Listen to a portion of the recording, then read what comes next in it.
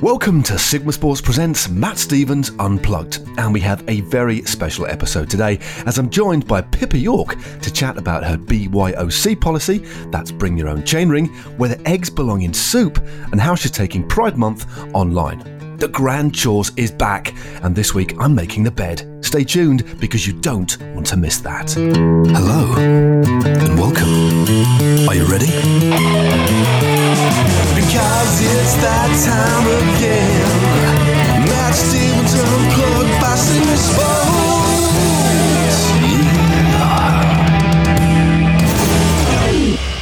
Proven to save between 2 and 5 watts, the combination of Ceramic Speed's OSPW system and UFO chain make for one of the fastest drivetrains on the market. Throughout June, order an OSPW system at Sigma Sports and get a free UFO chain. There's never been a better time to upgrade to ultimate performance. Find out more about this offer on the podcast page at sigmasports.com. Philippa York is one of the most successful British riders of her era, and her Palmares competing as Robert Miller are hugely impressive. Top results include the polka dot jersey at the 1984 Tour de France and narrowly missing out on the GC at the Vuelta a España in 1985. Which many consider to have been stolen from her controversially. I know Pippa very well, and it was an absolute pleasure to catch up with her recently, even if she didn't know what frazzles were. Well, that's a shame. I was enjoying Paw Patrol. Yeah. Have you ever watched Paw Patrol, Pippa? No, but I'm just going to look it up now. It's something. It's pretty sensational. Apparently, before you came on, Niall was saying that they've each series gets even more bizarre, and now they've all got jetpacks. But they're a group of animals who inhabit this town, but they all work for the emergency services. So like fire brigade, ambulance, police officers, stuff like that. So, you know. Yeah, I'm just in there now.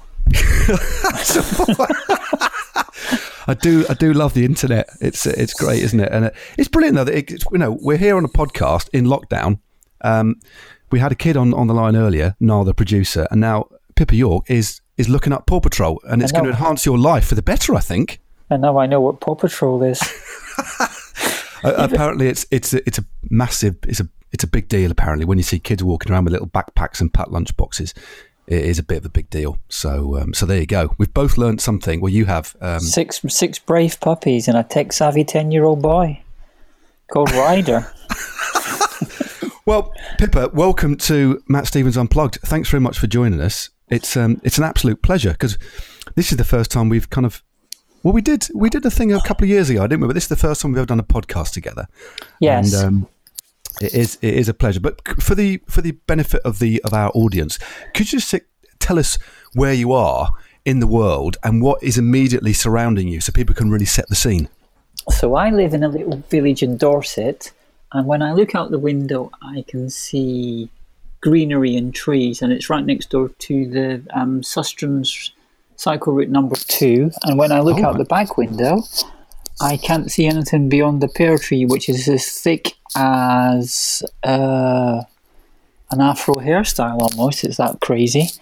Right. So I see countryside when I look out the windows mostly. Very, very nice. It's beautiful, Dorset, though, isn't it? It's a lovely, lovely part of the world. Because I've spoken to you before about it. It's quite a sleepy little place, isn't it? Yes, that's why I live here. Yeah, nice and quiet. That's exactly why I live here. There's something like, I think, 350,000 people in the whole of Dorset. So there's, outside of the 2 main towns, which are Bournemouth and Poole, which are all just basically one town, really. Yeah. So 350,000 people is a small town near London. So there's not that many people. It's quite sleepy, like you say. Very, very nice. Now, how first off the bat, how is lockdown been treating you, or have you kind of? I mean, what's your kind of state of mind at the moment? Probably, I'm a bit bored. At first, it was weird because when you went outside, there was nobody in the streets. Yeah. So it was like being a 1960s zombie movie. There's nobody about. Yeah. And then when I started going cycling, because obviously I've got nothing to do, it's like going riding in Scotland where there's nobody about and you could ride for half an hour before you saw a car. Yeah. But now I've kind of got used to it and there's more people about. So, it's a bit of a shame that people have reappeared on the streets and on the roads. It's a funny, it's a funny cat. Oh, what's the cat called? Oh, wow, that's pretty loud. Authentic. Definitely. I mean, it's interesting. A moment ago, you said you live near one of the Susterns trails, and I know when we spoke up, a couple of years ago, you weren't really riding a bike that much, but it appears that you, and I know you've hopped on Zwift recently, different kind of bike racing entirely, and we do follow each other on Zwift.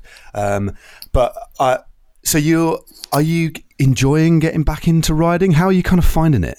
I did stop for 2 and a bit years. That's cool. Yeah.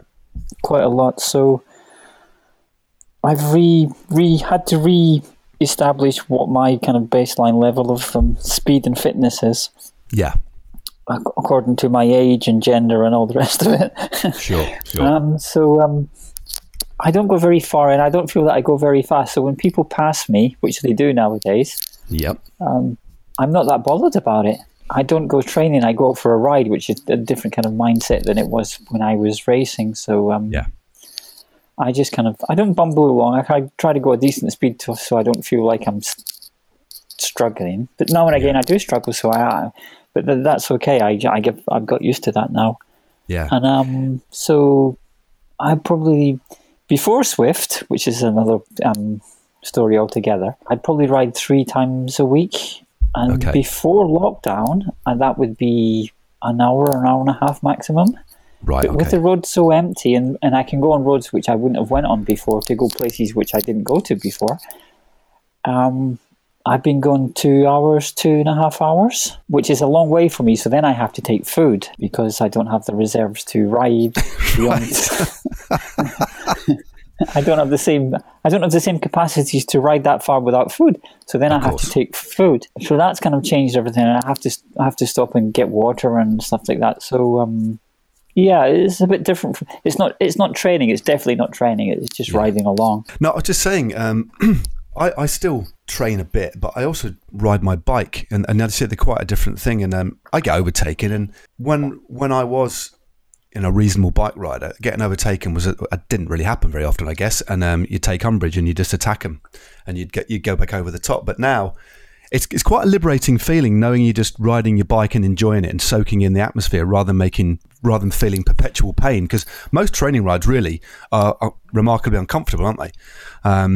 But just riding your bike now, for me, I actually enjoy riding more than I ever have, because I can turn it on if I want to, go a bit hard, but generally I just bumble around, and I find it really pleasurable. Well, before you could choose when you started hurting. So it's the speed of the which you went over things or along things at, which hurt you. It wasn't the basic kind of topography that did that. But nowadays, for me anyway, hills hurt, so I go slower. So they don't hurt. And then I've discovered that you need all the gears on your bike. Exactly. Because otherwise it hurts. And that wouldn't have been the case before. I would have looked at a hill and thought, I'll use that gear, and I'd ride up at that on a certain gear and probably not bother changing it if it got too big, and just cope with that level of pain. Well, nowadays I don't want that level of pain, so then I use all the gears. But if people catch me, I don't really care. If I catch other people, I don't really care. It's funny. There's people I'm just looking at Twitter sometimes, and I probably get too immersed in it. I don't normally interact that much, but seeing people getting very, very angry about being caught and overtaken, and the abuse people get, especially women who might overtake a bloke and then the bloke overtakes them and sort of starts calling them out. I mean, it's a really weird, strange kind of psychology, and I'm bemused by it. I mean, it's very, very strange. I mean, just actually one thing that I wanted to ask you. Back when you were competing as Robert Miller, we're talking about gears on climbs now. When you, because I was posting the other week, posted a little picture of me riding the Giro, and I think our lowest gears we had then were 39.25. But back in the 80s, what ratios were you using in a Grand Tour? I'm just fascinated because the gearing we've got now is you can have like 30, 32 at the back, and you can pretty much get up a brick wall with no level of fitness, can't you? But back then, what were you using back then? My normal setup would have been 42.52 and 12.21 on the back for a normal kind of slightly hilly stage. Yeah. And if into the mountains, I would change the inner ring to 41. Just one tooth. I was thinking you were going to say 38 or at least 39. Bloody hell! No, right. I would change just one. So I had a four. The thing about having a 41 chainring is it made you feel special because they were only available to certain people from the Campagnolo truck, which used to go to the Worlds. Yeah, I don't know if when you went to the Worlds, if you rode Campagnolo as an amateur. They would come and make sure that, and you were going to be in the front or whatever. They would come and make sure that all your Campagnolo equipment was presentable. Yeah. And so when I turned pro, I asked them for. I heard that there was the mythic 41 inner chain ring that fitted on. Brilliant. So I asked for one, and because I used to do quite well at the Worlds, they gave me one. So I always kept that. So when I was on a Campag team. Then I would have a 41 chainring for the mountains. So basically at the Giro, I would take my 41 chainring along and give it to the mechanic and get it back afterwards. Otherwise, it'd just be lost in the system. Bloody hell! That's an amazing little story that you used to carry around your own little 41 ring that you owned. That's fantastic. That was mine. So I think I've still got it. I probably will. I wouldn't have given that away. It was only certain people got them. Because when you thought back to how that Campag setup, the smallest it was sold to the public was a 42 because that was apparently the smallest that you could get on the Spider. Yeah. So having a 41 ring was quite good. And anyway, going back to the gearing, I would probably go to 41, 22 or 23. 23 would be the maximum. The only time I would use something like 25 would be if it was really, really steep at the top of a major mountain. Yeah. I mean, obviously, I was kind of racing towards in your pomp in the mid kind of 80s, early kind of 90s. I was just getting into racing, and obviously I was using similar kind of gearing. And you're quite right. Even if you had a 23 on, which was pretty much the lowest I can remember using, or maybe even a 24, say on a really hilly stage, the Milk Race up Devil's Staircase or something like that. For most of the day, even that you knew you had it, you wouldn't use it because you'd psychologically want it in reserve.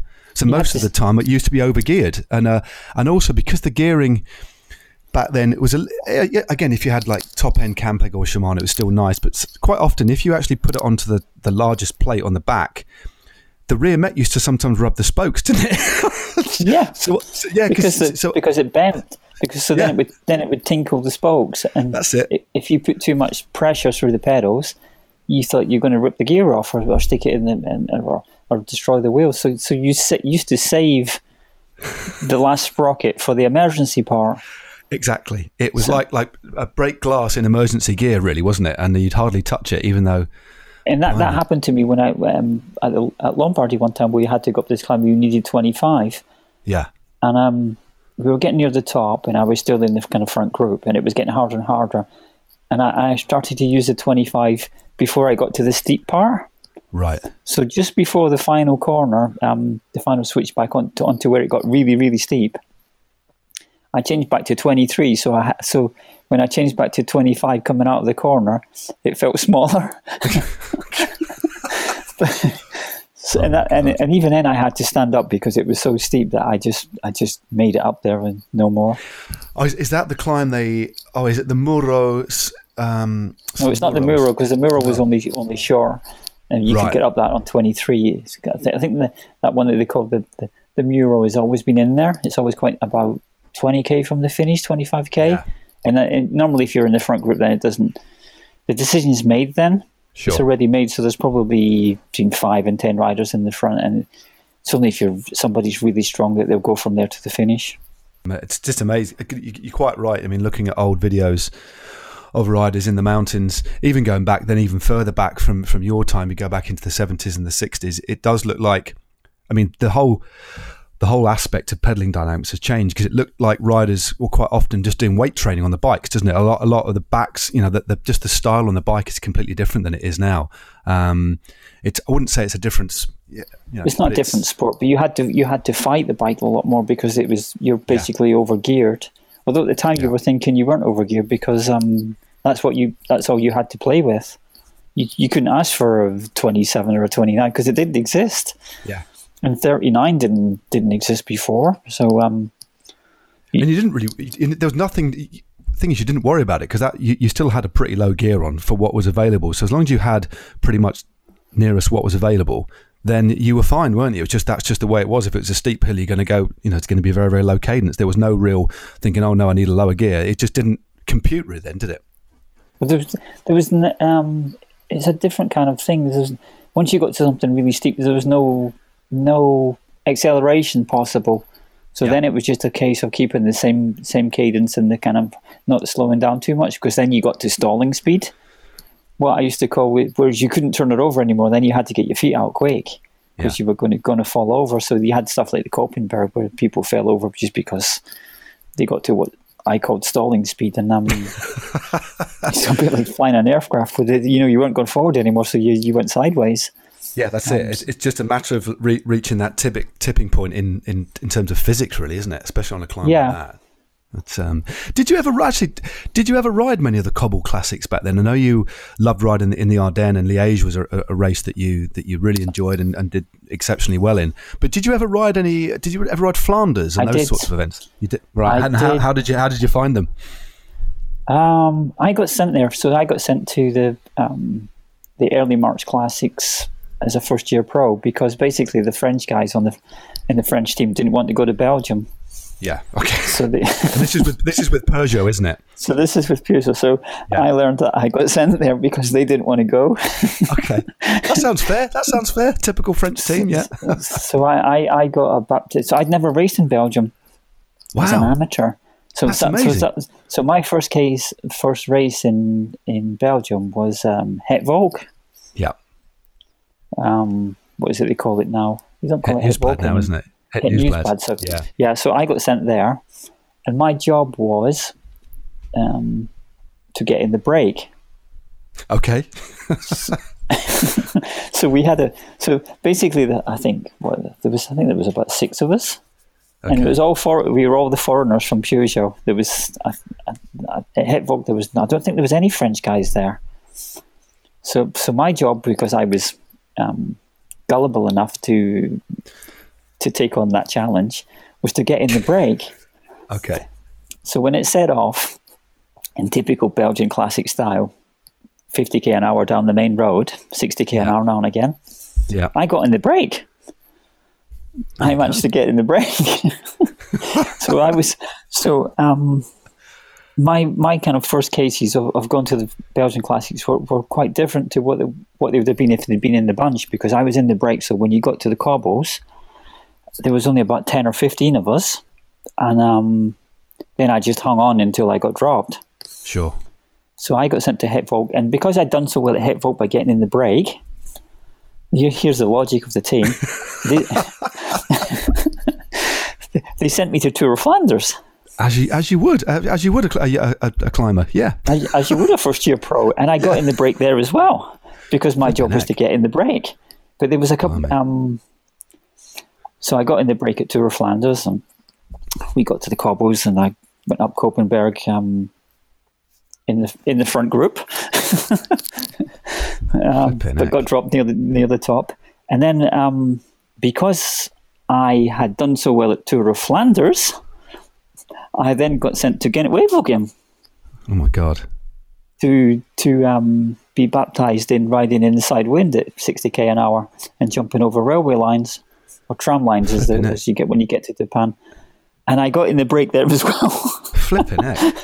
But the break in Ghent-Wevelgem, there was about 25, 30 of us in the break. So when you came back in the echelon, at first I didn't want to go through because I couldn't, because I was there with all those big Belgian Kermesse riders, and they were killing me, and then I thought, I'm just going to sit on. But when you sat on, because the road wasn't wide enough for 25, 30 riders, you were in the gutter. Yeah. So I was hanging on before I even got to the side wind at De Panne. So then I started to go through because I thought, it's better to go through. But when we got to the side wind, our group split into 2, and then the race came with all the animals. So Moser, Jan Raas, Knetterman, the whole rally squad came. Yeah. going 3 times as fast as we were, so I didn't even get on the wheels. And it went like that through the different kind of echelons, which were going towards the front, and I was going backwards. And I think we got to about the 3rd or 4th echelon, and I saw my first teammate. Who was it? Was it Piper or Phil Anderson or Yatesy? It was, if I remember rightly, it was Roger Leger, who went on to become Director Sportif. And he was in the 4th echelon, and that meant he was probably 80th position. Right. And I only saw him for about, I don't know, 10 seconds. So then we turned off this. So the side window when you go along the coast at Depana, and the tram lines and all the classic bit where you see everybody falling off and it's complete mayhem. That only lasts about 10, 15 kilometres before you turn off and you go into the hills. So, but when you turned off and went into the hills, I was already back in the kind of laughing groups, and it were just gone to the feet. And that's where most of the Peugeot team was. They were in the kind of 100th, 120th position. So we just rode to the feet and then we stopped. But you still had to do Kemmelberg. I think we did Kemmelberg twice. Right. So you do it from different directions, and because I'd never been there, I didn't have a clue what was happening. And then after Kemmelberg, it was the feed, and I think we didn't ride. I don't remember if we rode to the finish for the training or not, because the team car said we were crap and we had to ride to the finish. God almighty. Because sometimes at the classics, if you didn't do well enough, the team car would go straight past you until you ride to the finish, because you weren't kind of strong enough. So they would take it as kind of training, even though you were broken. The race had broken you. So so I did. I've done all the classics. The only classic I haven't done is Paris-Roubaix. All the other ones I've done them. Right, and they're all in your first year. I mean, I honestly didn't realise that you had no experience of riding in Belgium, because nowadays, and probably for the last 20 or 30 years, even more, most young riders get kind of bloodied, as it were, for want of a better phrase, over in Belgium to learn your kind of trade. And that's really interesting that you just got plunged straight in at the deep end. And riding on that sort of train. So you had to really learn on your feet, didn't you, straight away? Well, I didn't have a clue what was going to happen. So God, that's amazing. And the next year, so after my first year as a pro, it's the second year as a pro, because I'd done so well at the classics. They sent me back to the same ones. God. So I got sent back to Het Volk and Ghent-Wevelgem and Tour of Flanders as the second year, and it's only in my third year that I didn't have to go there. Yeah, because I'd crawled up the pecking order, and they did some new pros had arrived, and they sent them instead. Because this would have been 1980, wouldn't it? It was your first year as a pro, wasn't it? Because 79, you won the British Amateur Road Championships and turned pro, and you were at ACBB, because I rode for ACBB as well. And what years were you in ACBB? Was it 88, 78, 79? So I was on there for 78. I did 1 year. So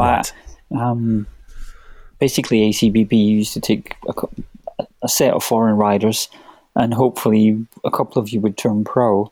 Yeah. So I was good enough to turn pro after 1 year, but some riders were there a bit longer. Yeah. But I only did 1 year. And the interesting thing about ACBB is even they didn't go to Belgium. You only went to the north of France, but you didn't go into Belgium. Sure. So even at that amateur level, they were quite scared of going to Belgium and racing, because there was this mythic thing about the Belgians would eat you. Jesus, it's so funny, isn't it? Yeah. And even when you went to the north of France, it was like going to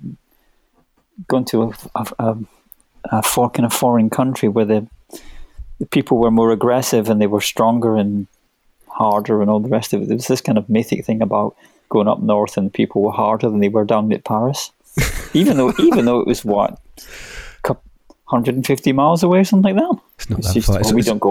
We don't go up north. There's people there. They're hard up there. They go and race in Belgium, that kind of thing. So it's almost like the French version of the north, a little bit of the north-south divide, soft Southerners and tough Northerners kind of thing going on, isn't it? It was that. Oh, we don't go there. They're all it's too hard up there. They go to Belgium. I thought, what? What's that about? It's not north up there. Belgium is not north from Scotland. You clearly look back on your time as a pro rider.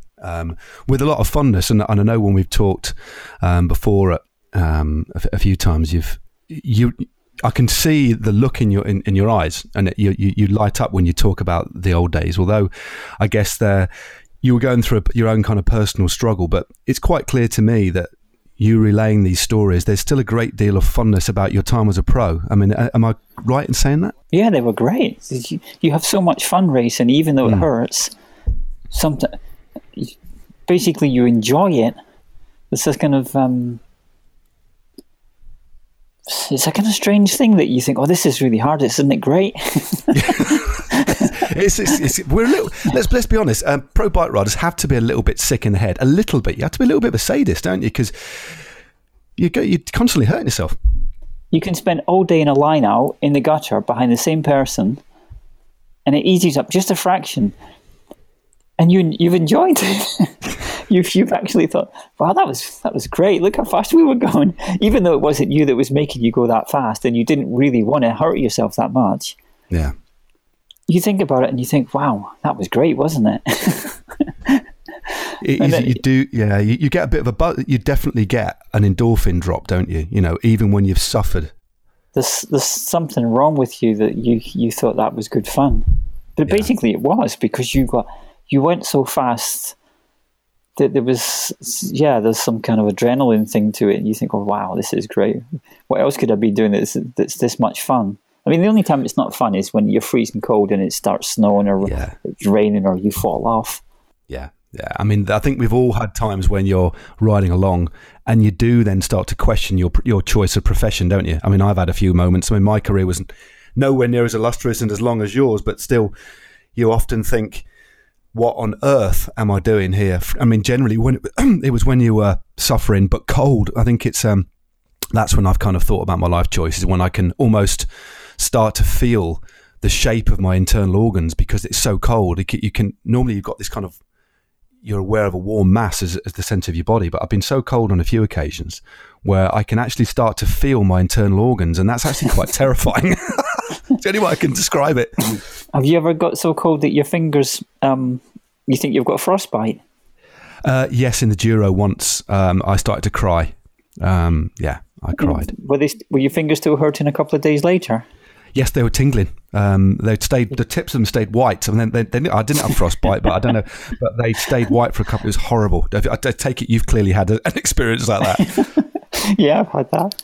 And the funny thing about when it happened to me is we were at the País Vasco, the Basque Country race. Oh, right. You wouldn't, right, okay.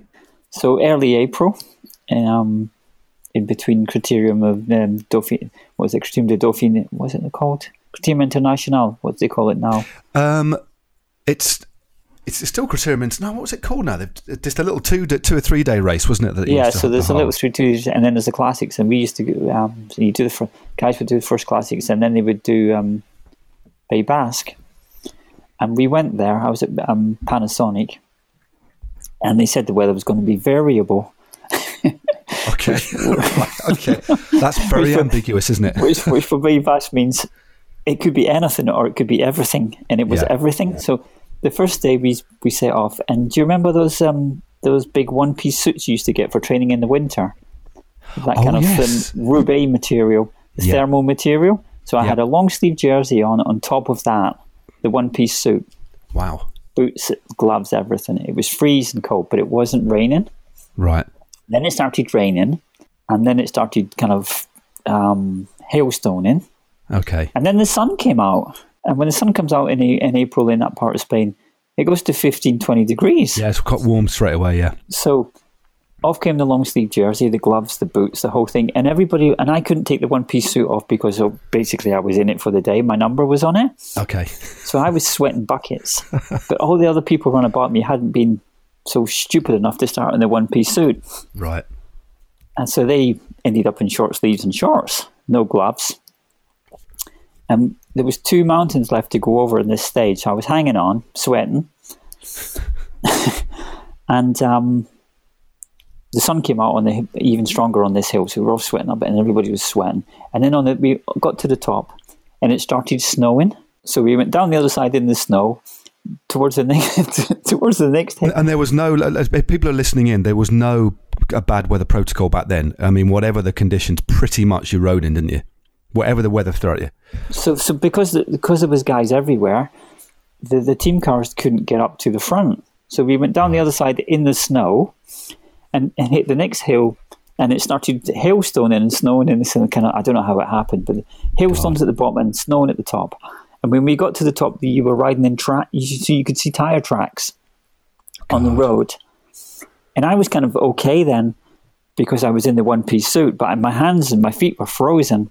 Right. And my head was frozen because you didn't have a helmet, you had those normal, and I'd thrown you had what you call a rain casket, so it was kind of plastified. Okay. So that was waterproof, but I'd thrown that away because I was too hot. So I only had a cloth hat, the normal casket. Yeah. So that was soaking. So there was snow in the front of that. But all round about me, there was people crying because they were in short sleeves and shorts and no hat. God Almighty! And when we got to the finish, my hands were so cold that 3 days later. Do you remember capsuline, that stuff that you used to get to put on your legs? Yes, yeah. That you couldn't put on much of it because it burned you. Yeah. So you're going to tell me you put that on your hands? I put that on my hands the next day because my hands were so sore and still cold. And I was in the one-piece suit again because I didn't dare be that cold again. And people were crying at the finish. They were so cold. And at that tour of the Basque Country, I rode every day in the one-piece suit, and I managed to finish in the front group. And the only day I got dropped was the day my one-piece suit hadn't dried out on the radiator in the hotel, and I had to wear normal clothes. Flipping heck. So I had to wear kind of normal leg warmers and arm warmers and jerseys, and that was the only day I got dropped because I got so cold. And every day it snowed, rained, hailstones, sunshine. It was great. Bloody and hell. That's where I discovered how to get frostbite on a push bike.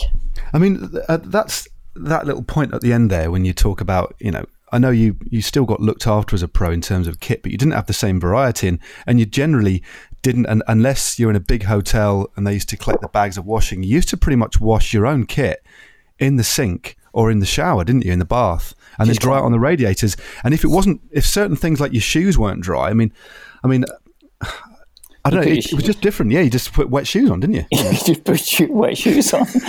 Yeah. After a while, they started having proper hair dryers in the hotels. Yeah. So you could jam the hair dryer from in the bathroom in your shoes, and they'd be dry while you went for your dinner. Yeah.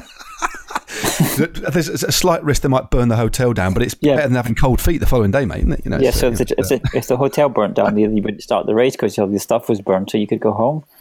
God, no, that's incredible. Just one quick story from me about drying your shoes. I don't think I've talked about it on the podcast. It was the Giro de Regione, 1991, I think, and it was wet weather. And I was sharing a little apartment with a guy called Matt Postle from Wales, lovely Welsh lad. And we're riding for GB. Anyway, it was pouring down the rain and we were absolutely soaked cold. And he decided to put his time shoes in the oven. So he didn't tell me. He basically put his shoes in the oven, just straight in, turn the oven on, and I could smell. And he put them on a baking tray, and I could smell this. I was just in the apartment after dinner, smell this burning. I thought, Matt, what's that burning? And he says, oh no, it's my shoes. So he ran to the oven and got some oven gloves and took out his time shoes, and they were on fire. The straps, and he only had one pair of shoes. So we managed to we threw his shoes in the sink and poured water over them and got them dry, but they'd all melted. Anyway, but he had to wear them, and so the Velcro had perished and burnt. But for the next 3 days of the race, he used to put his shoes on. Yeah, well, toe straps and electrical tape that used to your bars up with. So the mechanic would just gaffer tape his shoes up, and people, we could just took the piss out of him forevermore after that. But yeah, note to self: don't put your shoes in the oven. Or even nowadays, don't put them in the microwave. Oh yeah, don't. Yeah, there's bits of metal in there, and so don't tell me you've done that. Don't tell me you've done that. No. But I tell you what we're going to do. We're going to just break for a moment, Pip, if you don't mind. And I don't know if you've listened to any of the podcasts before, but there's a segment of this podcast called Guess That Snack, okay, where I ask my guest to guess the snack that I'm eating. Okay, I tell you what the snacks are first. Okay, so there'll be a variety of snacks which I'll go through in a few moments' time, and then just by the sound of the crunch, I'd like you to work out what that snack is. Okay, so we're going to insert now a little jingle, which they'll do. So it's time. Guess that snack. Guess that snack. Oh yeah, guess that snack. First off, Pippa, what do you reckon to the jingle? I thought I was on Radio 1 in the 1980s. There you go.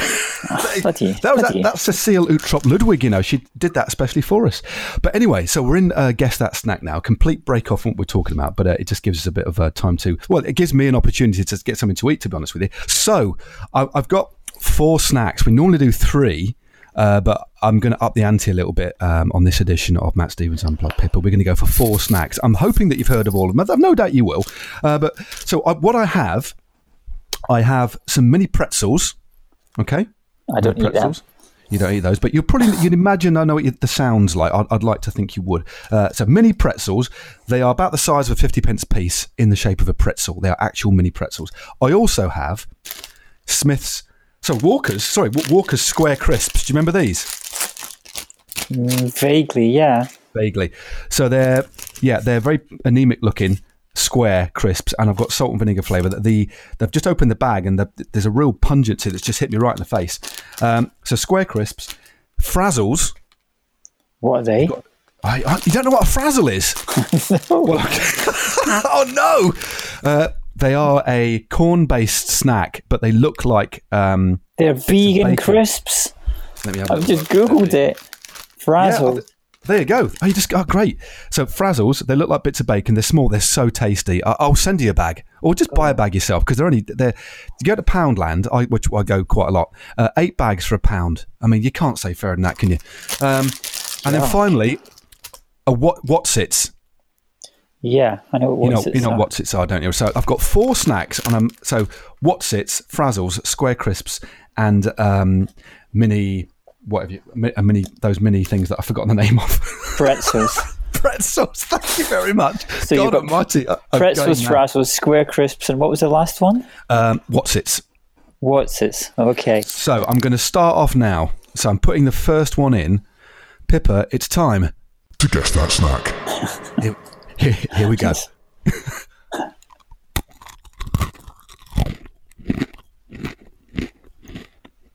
What do you think that was?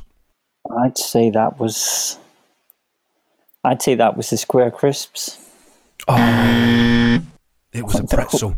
It was a pretzel. Oh. I don't eat pretzels, so I don't. It was a guess.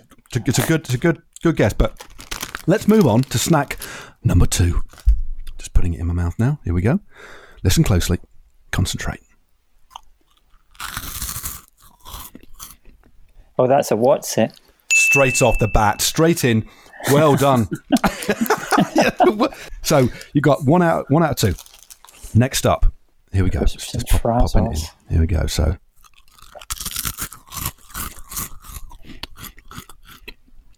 that sounds like looking at the picture of a Frazzle, which I'm not familiar with, I would say that was. Oh, wait a minute. So they're bacony. I wonder if they're bacony consistency as well. See, this is a dilemma between the crisp and the Frazzle. I'm going to give you a hint. So your first line of thought was pretty much spot on. So it did sound like they had, looking at the images of Frazzles, they look like they've got a bit of air in them, which crisp wouldn't have. So crisp would be a more crunchiness. So I would say that was the vegan Frazzles. Congratulations. Lee, 2 out of 3. And that's, I tell you what, I'm going to give you an extra bonus point for your methodology, your deduction there. But there you go, we've got the extra point in the bag. The fact you've never had a Frazzle but looked at the packet and then used science is astonishing. Well done. Last one, you obviously know what it is. This is a...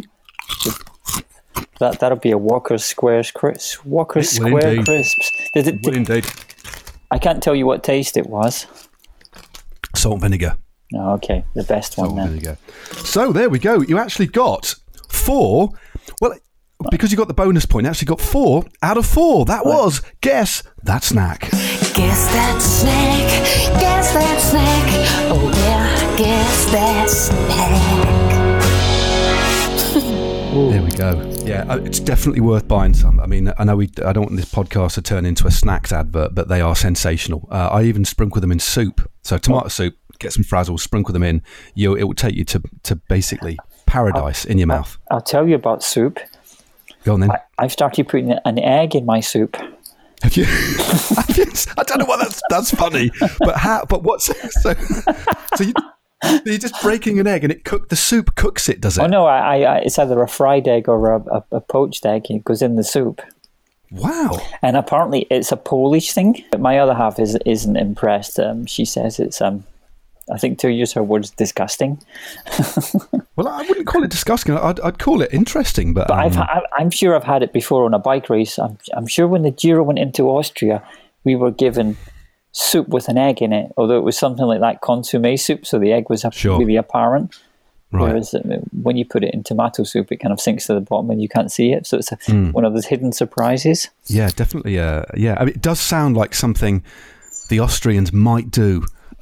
With an egg. I mean, I'm a big fan of Austria and that neck of the woods, but their cuisine's interesting, isn't it? It's a bit of an eye opener. Some quite abstract sort of styles of cookery that they do. Okay, well, Pippa, I want to talk a little bit about now and about the cycling industry. And obviously, you've been working within cycling for pretty much your entire life, and you've recently been doing some commentary. You compete as Robert Miller. We all know that you're now Philippa York, and I just wanted to ask you how you feel within the cycling industry at the moment. Do you feel that you've got a proper voice? Do you feel represented? Do you still feel it's hard to get work? I'm just asking you really, really kind of plainly and honestly now. How do you kind of feel right now within the cycling industry? It's something I've had to process. Returning in my present condition state persona. Yeah. I'm not sure what the what the correct word would be. I've had to kind of process how I feel about that, and certain things kind of are a bit challenging or have been. Yeah. Do I think it brings me more or less work? Oh, I think that depends on the circumstances. If it's a basic kind of bike race reporting kind of commentary thing, I don't think it does. I think you're there a bit on your merits of what you know and what you can really communicate or report. Yeah. For other things, for kind of more general cycling things, the way that the world is going with the whole kind of equality and discrimination stuff that young people will no longer put up with, it's probably an asset, because I come with kind of two stories to tell. One of the kind of elite athlete who function quite well, and then one is the kind of the person who comes with a diversity and equality story, and hopefully I can tell that quite well too. But I wouldn't say that it's an advantage, my kind of present condition. I think it's just one of those things that's happened, and I've tried to deal with it in the kind of same way that I dealt with my career. Yeah. So the kind of various steps and stuff kind of went to a plan. But how do I feel about how the cycling industry deals with me? I think some people are okay. There's certain companies which are quite progressive, and obviously they have kind of proper human resources departments and a kind of policies and stuff. And then there's others which kind of are catching up. And they sometimes don't use you as much as they can. So it's one of those ongoing things where people are.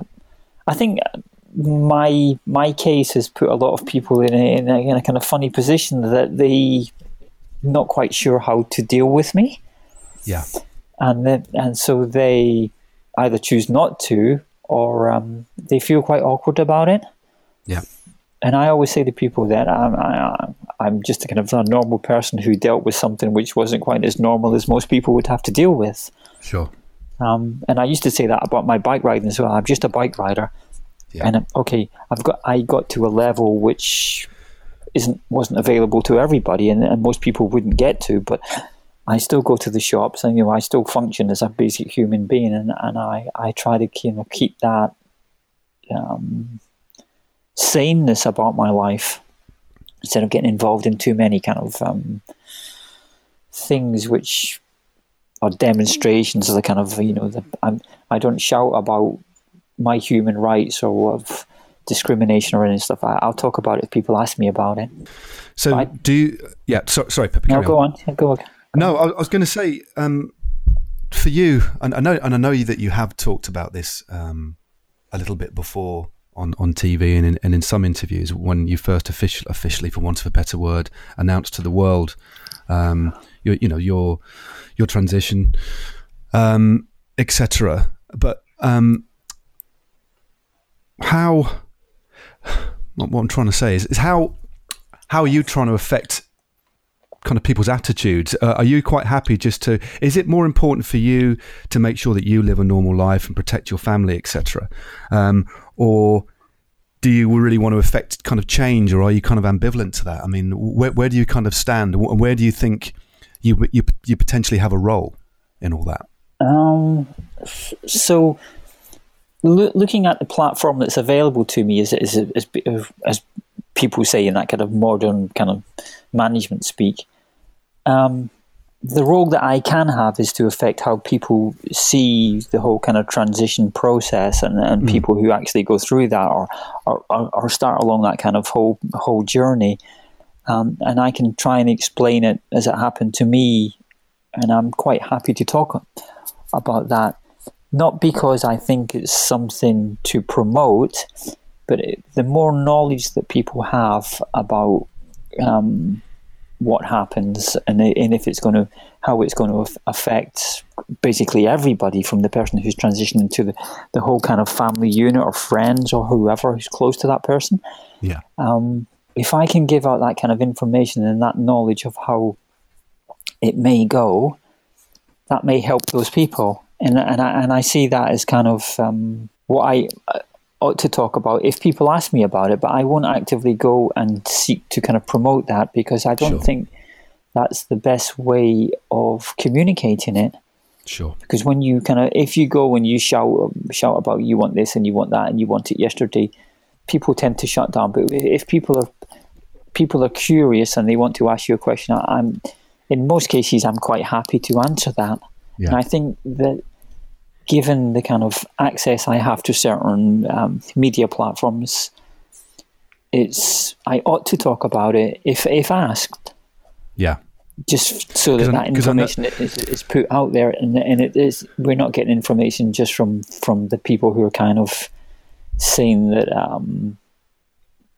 gay people and trans people and bisexuals or whatever kind of condition or thing you're going through, they should be kind of kept quiet, and nobody should talk about it, because it encourages young people to kind of follow that, and when it really isn't that at all. Yeah, I mean, I think it's worth touching on another kind of, I wouldn't call it a thorny subject, but it's one that's intrigued me and many observers for a long time, I guess, although it's hardly ever spoken about. And you obviously struggle with your own identity all through your professional career. And I know, to quote you, you said that you somehow managed to compartmentalize that and still managed to be an exceptionally successful, the finest, proponents of road cycling of your generation and one of the best British riders of all time. Yet you essentially were somebody else at the same time, and you managed and you kind of managed that.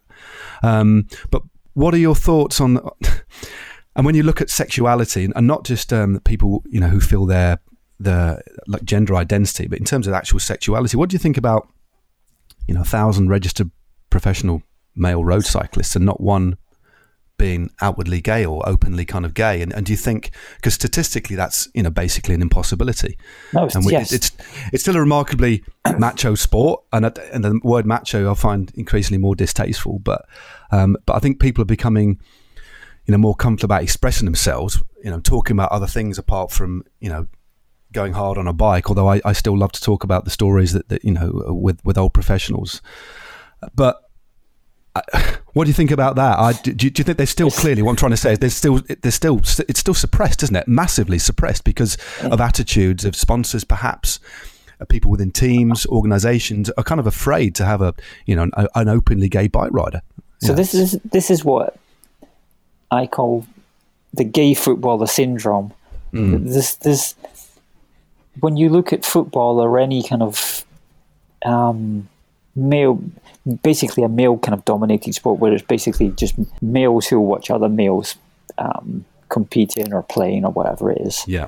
And there's nobody in those big kind of what you call macho sports is openly gay, and as a statistic, it's mathematically impossible because it's somewhere. What is it? Somewhere between 6 and 10% of the population has some kind of gay feelings or tendencies.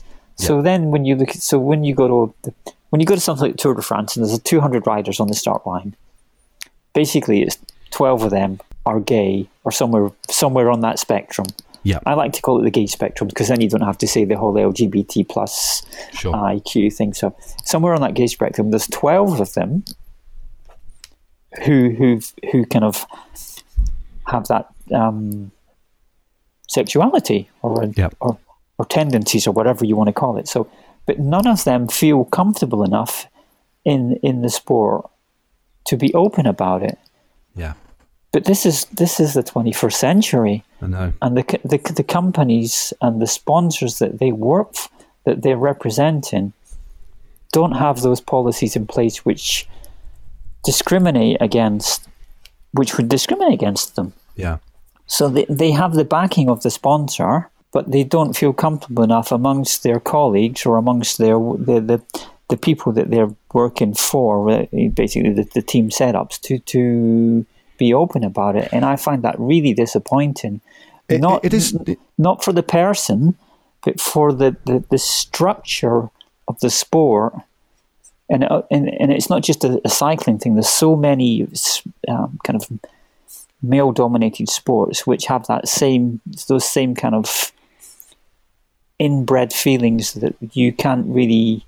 It's okay if you're straight and you're white and you kind of fit that whole kind of strong kind of I wish I could be like you kind of thing. But yeah, for anybody who's even slightly on that gay spectrum, they don't talk about it because it's and you get the feeling it's judged as a weakness, as a physical or mental kind of slight of your character or who you are, which is crazy because sport is the entertainment industry, and if there's one industry which is going to have a whole set of gay people, it's the entertainment industry. Because when you watch television or films or anything, there's no problem. They have no problem at all with that whole diversity thing, but sport seems to, and I find that really disappointing. Yeah, it is. It is strange, and I think it is primarily male-dominated sports as well, like you say. Although I think there's as far as I'm aware, there's far more openness in relation to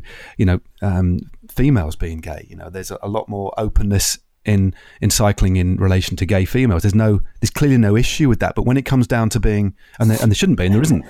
But when it comes down to being a bloke in a cycling team, it seems there clearly is so much pressure on individuals not to just conform to the old stereotype, even in the 21st century. But can you imagine being, out of the 1,000, the figure put out there, there's more than 1,000 pros, but can you imagine being, let's even be conservative and say there's only 25, and the list super conservative. Can you imagine the pressure that those individuals are under day in, day out, because they can't express who they really are? I mean, I don't know, it's awful, isn't it? I don't think it's even the question of promoting your own sexuality. I think it's that person having to pretend You know, so the whole banter that goes on in cycling teams, you know, there's a lot of kind of sexual banter goes on because obviously you're away from home and you see people you're attracted to in various situations, and people and young men discuss that kind of stuff. Even old men discuss that stuff. And those individuals, you have to kind of join in, otherwise you'll be seen as there's kind of something wrong with you. You're weak, or you don't fit into that kind of whole team structure. So that must be really difficult. And like you say, for the female side of things, they don't really have a problem with it. And I do wonder if that's because there's this whole kind of males in the shower kind of thing, or are they looking at me? What's wrong with them kind of stuff? I wonder if it's that. Yeah, it's funny, but it's so old school, isn't it? It's so, you'd have thought, because of how progressive they still. I mean, look at the situation that the world's in now over the awful death of George Floyd, and minorities been proportionately represented, etc. And you'd think that something like gay men in cycling, for example, would be something that years ago we would have dealt with and had accepted and that we had no kind of issue with. But clearly, I think it's just the unspoken issue, isn't it? Because nobody's outwardly saying there shouldn't be any pro cyclists, male cyclists that are gay. It's completely and utterly unspoken, isn't it? But there's clearly this pressure, this environment that's maybe a little bit toxic still, that suppresses these people. So we don't actually know who they are unless and I'm sure they're not happy in kind of keeping that kind of thing to themselves, because they're having to live these double lives, aren't they? because even afterwards, people don't talk about it. You know, so even afterwards, when you get riders who've obviously retired, even if they were gay, they're not going to turn up with their partner at a bike race. It just doesn't happen, and you wonder why that is. You wonder why that whole kind of setup and that whole team structure doesn't allow people to be open, because they would be open if they were working in any other kind of setup, you know, so any other kind of company or anything. I mean, it's strange. It is very strange. I mean, and I think I'd love to be able to talk a little bit longer about it. We're kind of coming to a bit of a close, but I think just to keep on that kind of point, I know that you've recently been an adopter to Zwift, and it's Pride Month, isn't it? It's Pride Month at the moment. That's why I'm there. 30th, yeah. So just talk a little bit about what you're going to be doing with Zwift at Pride Month, and how people can maybe join you on a bike ride on Zwift. So normally this is Pride Month, so I probably go on maybe two Pride events, local ones or a kind of bigger one if I went to Bournemouth or something like that. But they're not having them. So Zwift have realised that, you know, there's gay people out there. There's people who support gay people. And they're doing Pride On events where a group of people sign up as kind of allies to the whole kind of gay movement. And you go for a gentle or not so gentle bike ride at a certain time. So they're on Tuesdays and Saturdays, and you sign up and you start and you ride whatever speed you want to. And looking at the classification of it, it said between 1.5 and 2 watts per kilo. So I thought at first, okay, this won't be too bad. I can ride at 2 watts per kilo. That's still pretty brisk, isn't it? I'm okay at that. I'm sweating, but I'm okay. But I've discovered that not everybody wants to ride at that level. So so the first one was a bit of a shock. So we set off, and I didn't. So I set off quite kind of slowly, and in the middle of the group, I think there was something like 600 or 700 people.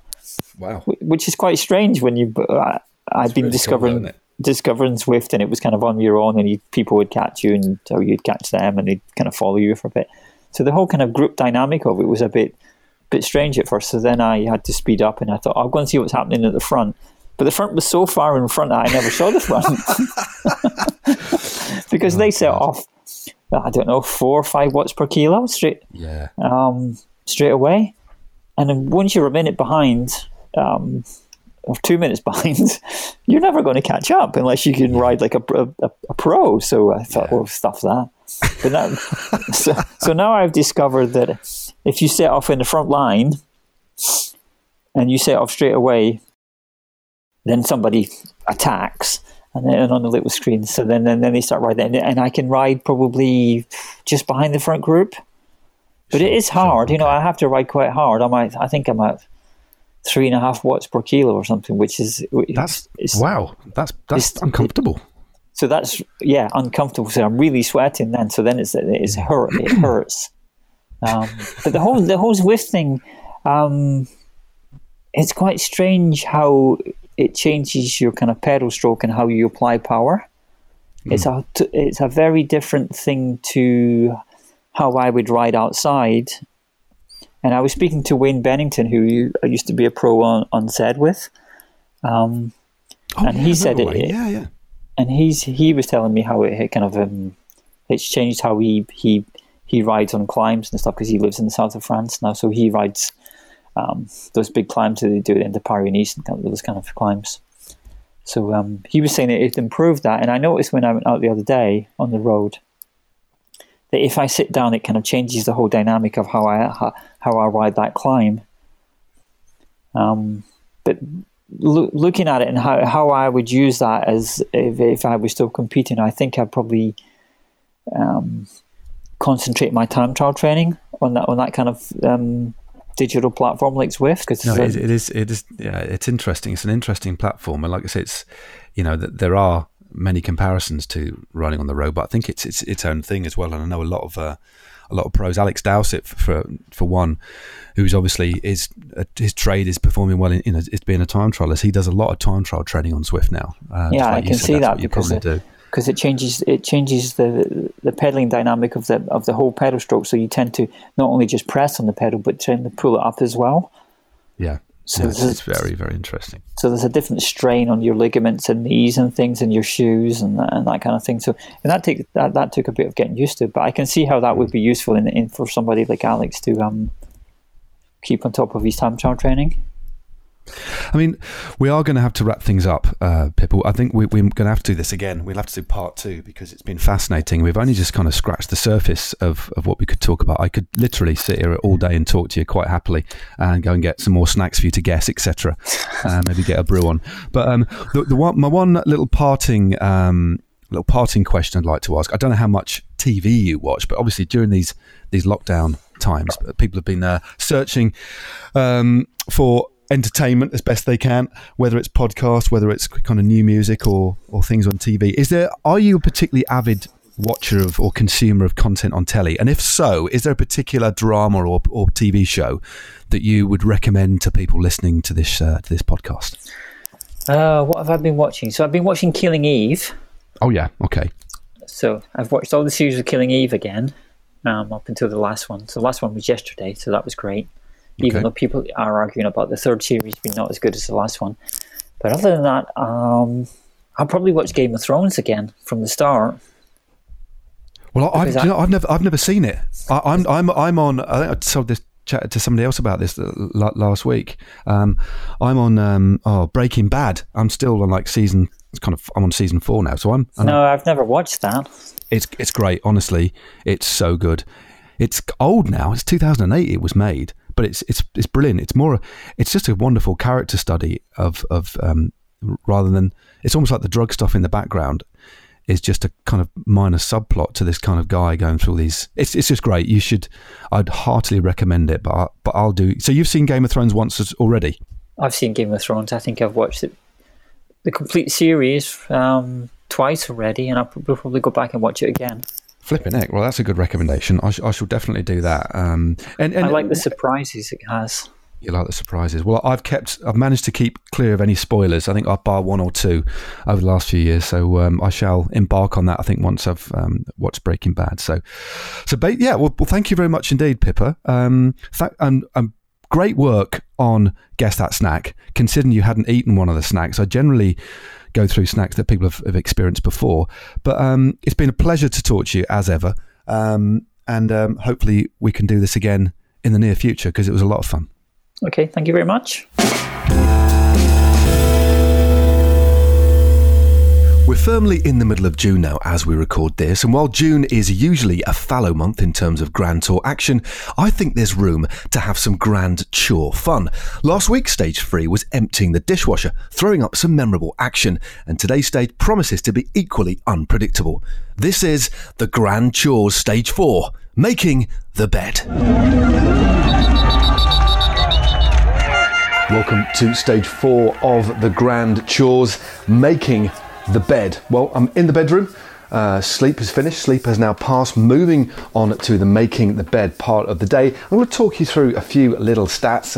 It's good, really, to kind of map out what you're going to do when making the bed of a morning or of an afternoon if you've had a little bit of a lie-in. Well, we have got a super king size bed, so it's big, very, very big bed indeed.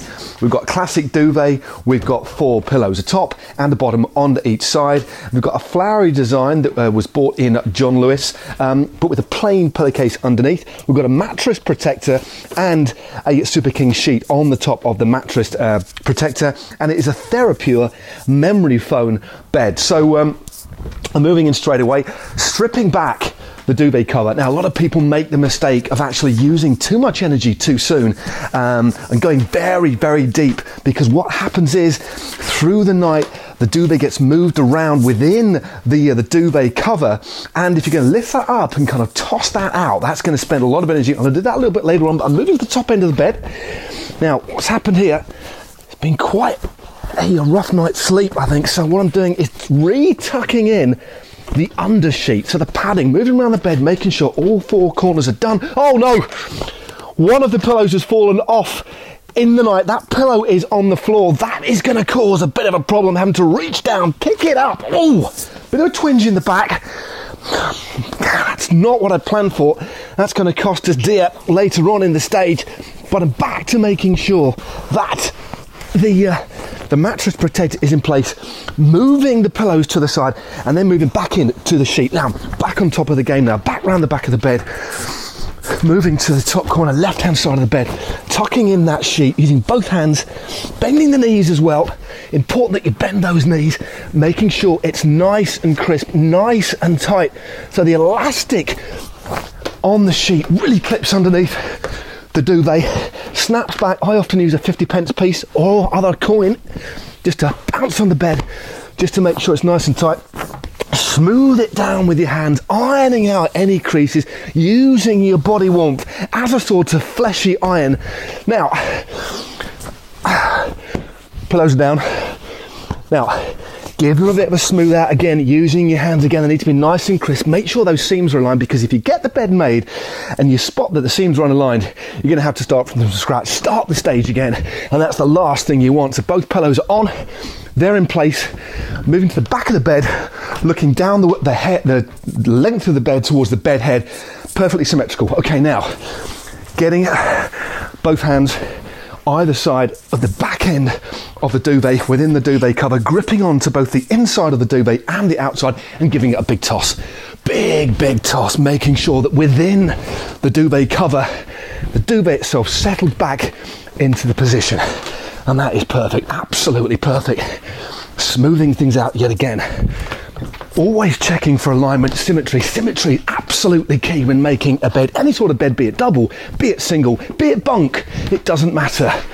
Smoothing things out, stepping back and taking a look. A perfectly made bed. Amazing stuff there, and all that hard work making the bed will definitely reap its rewards later in the stage day when I head to bed and find it in pristine condition. And it's a really big morale boost, isn't it? Getting into the bedroom, looking at the bed and seeing all neat and crisp to tuck yourself into. Anyway, get in touch on Twitter at Real Stevens and at Sigma Sports if you have any Grand Chore suggestions using the hashtag Grand Chores. And don't forget, it's a great time to upgrade to ultimate performance with Ceramic Speed. Order an OSPW system at Sigma Sports throughout June and get a free Ceramic Speed UFO chain. So just head to sigmasports.com/podcast for all the details. Thanks again to Perry Ap Gwyneth for the musical jingles on the podcast, and thanks to you as ever for listening. Don't forget to like, subscribe and rate the pod, and why not recommend it to your cycling buddies or even your Amazon delivery person the next time they hang around your doorstep too long. And finally, I'd like to thank our magnificent guest today, Philippa York, for, well, basically what was a wonderful chat, and hopefully we can do it again very soon. What? Hold on a minute. Pippa, is that you? What on earth are you doing? That's me struggling with a recalcitrant Allen key bolt on my 42 chainring, which I want to get rid of for my famous, and now even more famous, 41 tooth Campag inner ring. Oh, fair enough. Oh, cheers anyway, thanks.